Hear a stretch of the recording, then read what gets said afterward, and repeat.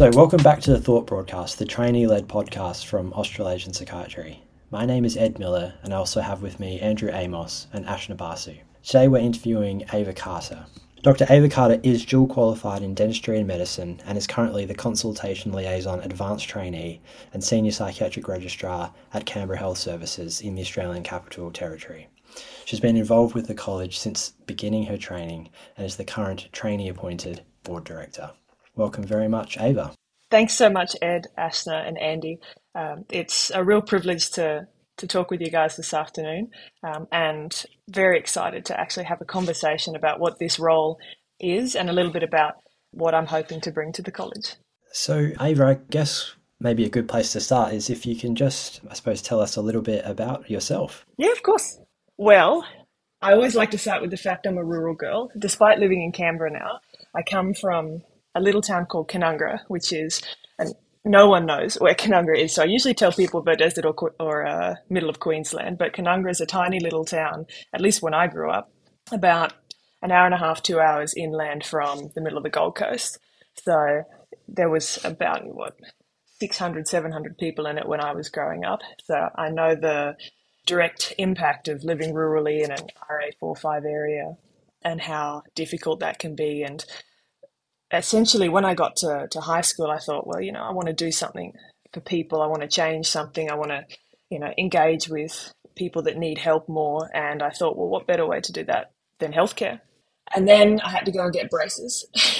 So I decided that dentistry was amazing, and I loved that awesome combination of science and biology and art and talking to people, combined with the fact that when you attempt to talk to people in dentistry, you often don't get to talk to them. You have a conversation with yourself half the time. The poor patient can't answer back. So I loved that combination and worked as a dentist for a number of years before moving to medicine. I felt that I wanted to do a little bit more. And, I'll be honest, the pathway to psychiatry for me was not clear. In fact, I went into med school thinking I'm going to be a head and neck surgeon or a maxillofacial surgeon or ENT, I'm going to get in there, I'm going to do trauma, that sort of stuff. And it really wasn't until my fourth year of medical school when I was exposed to what we call our PAM rotation here in Canberra, which is a psychiatry and addiction medicine. I got my rotation for the high dependency unit at the adult mental health unit, and I thought, I'm just going to get through it. I'm going to do 6 weeks. I'm going to push through, handle this psychiatry, and then I'm going to move on and go back to surgery. But it was a real learning curve for me. I spent the first 48 hours almost in shock by how impressive the psychiatry team was.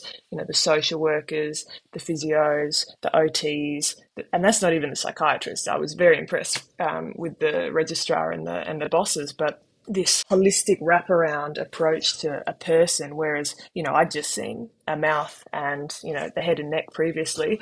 So I wasn't even thinking about what's going on in the mind. So just to be exposed to that and then to see, the incredible change that you can have on not just treating someone for an illness or a disease or, an operation, but the impact of the broader societal network that person might have in their family, their community, their friends. And, psychiatry really spoke to me, and it was an absolute change from then on in. And I decided, this is what I want to do.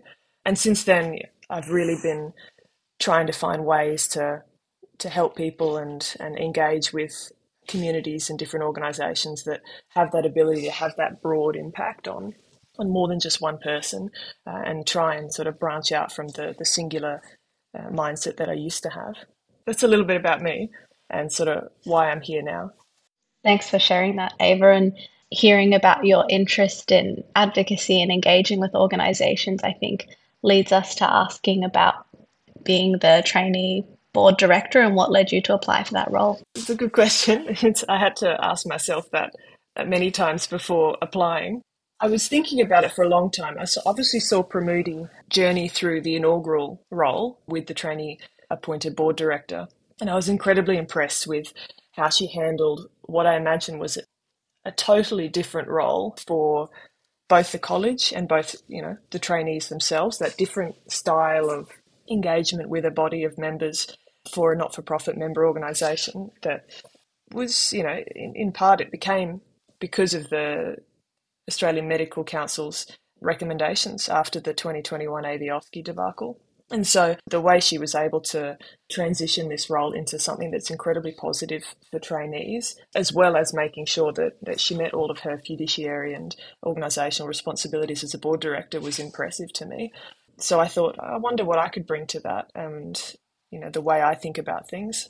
And I've always thought about diversity, and I think this opportunity really gives us a chance as trainees to see something a little different. And whilst the board director role is not a representation role, it does allow a different voice. And I've always maybe not seen myself, but always like to think a bit like a switchboard. And I know that sounds a bit odd and it sounds a bit weird, but hear me out. So I really love hearing different inputs and different ideas and opportunities and voices from lots and lots of different parts of where we work, our community, the world. And I see myself as this sort of switchboard that takes all these things in and lets them percolate and think about them. And I really want to direct them into the areas and sources of need that need to have things, solutions, ideas put forward to them. And I like that ability to process and strategize and then be able to turn that into something that's actionable, something deliverable, something that can help make change, even if it's for the long term. I'm not necessarily someone who's focused on acute goals. I mean, that's always good, but the long-term change is incredibly important to me. And I think this position can help shape the future of the college, and the way that trainees will engage in the future is something that I've been really passionate about, having been the Senior Psychiatric Registrar at Canberra Health Services. I mean, that's a different hat entirely, but I've seen the impact that a positive culture, that being able to evolve and change with the times can bring to trainees and to psychiatrists, and being able to connect those two things together is part of the reason why I applied for the board position. Well, look, that's an amazing story, but I was wondering, what sort of contact have you had already? I think the handover would have been between June and July, is that right, from Moody? 31st of May was when the handover occurred. You've had a few months in the job, and I imagine you've been to a few board meetings and that sort of thing, yes, have you? I've had I'll say I'm still getting used to it, but I have had enough to have a taste of it and be able to talk about it now, yeah. So what have you made of that structure, and what's your feeling about how the board works? So I think it works incredibly collaboratively. The board is made up of 8 psychiatrists, and one of them's a trainee.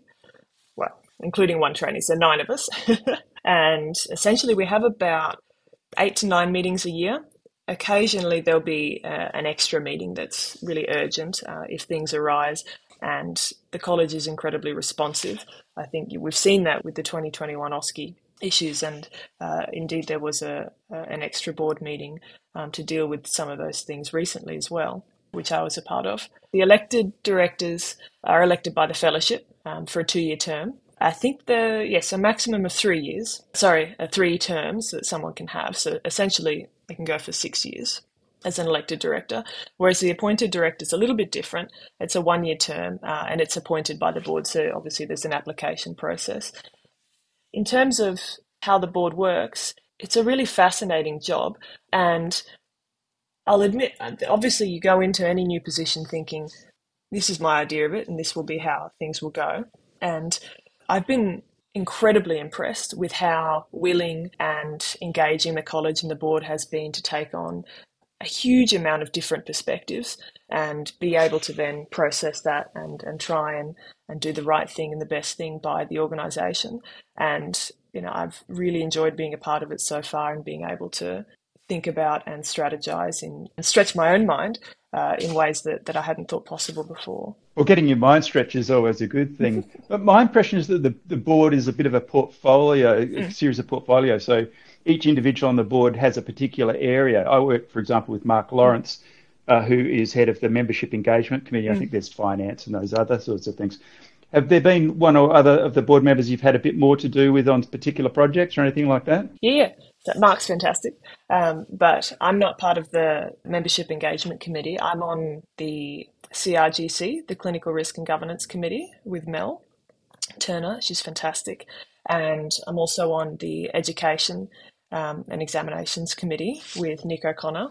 And I thought it was really when a board is formed or a new member comes on, for any board, it's important to sort of reallocate portfolios, and people get involved with different things depending on their interests. But I thought it was really important to be part of these two committees, the CRGC and the education, because they're key elements to a training experience. The education is obviously part of why, we're with the college, we're learning to be psychiatrists, and being involved in that was incredibly important to me, and as it was to Pramudi. And then I'm also personally very interested in clinical risk and governance.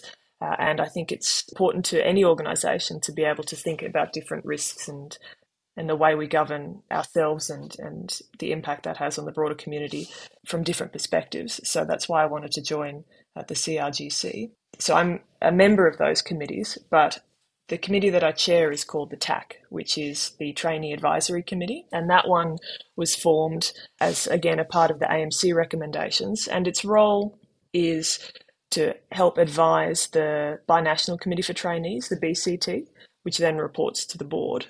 So it brings about this incredible group of psychiatry registrars, so registrars that aren't just part of the college. So we have members from lots of different organisations, such as the ADHD Network or the Veterans Association Network, to help bring different perspectives, not just within the college, so that we can get together as the TAC and then help the BCT understand what the major issues for trainees across Australia and New Zealand are, so that the BCT can then go to the board and make recommendations. And that's an experience that we met a few weeks ago in Adelaide, the TAC, and I have to say that I was really humbled by how much knowledge there is within the trainee cohort. You think that when you go to a meeting, you'll meet lots of people and they'll be incredible, but when you actually meet them in person and online and you hear their stories and you hear what they've gone through and what they want to achieve and what they want to see done, you just have to sit back and go, okay, we've got some really special people here. We want to hear their voice and let's get that started. So I've been on a high since our last TAC meeting. It's been absolutely fantastic, and I think we're going to do some really good work. Thanks, Ava. That's been really helpful. And one thing that I've always wondered, and I think maybe a few people do, is kind of the inner workings of the college at a kind of higher leadership model is kind of a little bit mysterious. Sometimes I just think that's probably because people don't actually get to go and see kind of physically what you do. Could you just give us a little bit of an insight, I suppose, and you have already, about the sort of leadership model and how it all kind of fits together at that higher kind of board level, and whether that's similar or how different or similar that is to other large organisations? It's a good question, and I didn't really know what it looked like either until you sort of get to the table, as they say. In terms of medical colleges, I think it's easier to translocate how our college looks in comparison to other medical colleges, because we are a not-for-profit member-driven organisation. So we're going to be a bit different to, a listed public company or something like that. So medical colleges generally have a president who's almost always a very, very senior fellow and elected by the college membership. I mean, we saw our new president-elect, Dr. Asta Tomar, and the process that she went through and all the other candidates went through in terms of the election more recently. And then the president of each medical college is a director of the Council of Presidents of Medical Colleges, I believe it's called. And so they themselves meet fairly regularly, as I understand it, to discuss the major issues that are going on for all the medical colleges. So, and I didn't know this until doing this position and hearing that they all meet together, the College of Surgeons, for example, and ophthalmologists, and everyone gets together to talk about the presiding issues for the community and their own colleges for the year and whatever's happening in the community at that time. So it's quite heartening that they actually all talk and liaise with each other, I think, anyway. In terms of the composition, though, the leadership, that can differ quite widely. However, consistently medical college leadership is made up of college members, and we know that in our board as well. Even as a trainee, as a member, all of us are in the RANZCP in some way. And we are obviously a little bit different because we have an appointed trainee director, myself and previously Pramudi, but sometimes other organisations will have independent directors as well. But everybody on our board has very specific and as well as generalised experience either in finance, governance, policy, engagement, and more generally sort of leadership and specific knowledge of psychiatry and the different sectors within psychiatry and mental health care that's important to be able to govern the organisation as a whole. Does that answer a little bit about how the leadership model works? It does. I actually didn't know that there's kind of like a higher level in terms of colleges collaborating at that level. That's really interesting to know. It's good. I find that really warming, actually, that they all connect and liaise. So that concludes the first part of this two-part series discussing Ava Carter and her role on the board of the college. Join us in the next episode of the Thought Broadcast podcast for the second part of this interview. Thanks to our producers David Bill and Nishta Kumar, Shady Dave for our intro music, Sidoni Prentice for our artwork, and of course Australasian Psychiatry for the opportunity.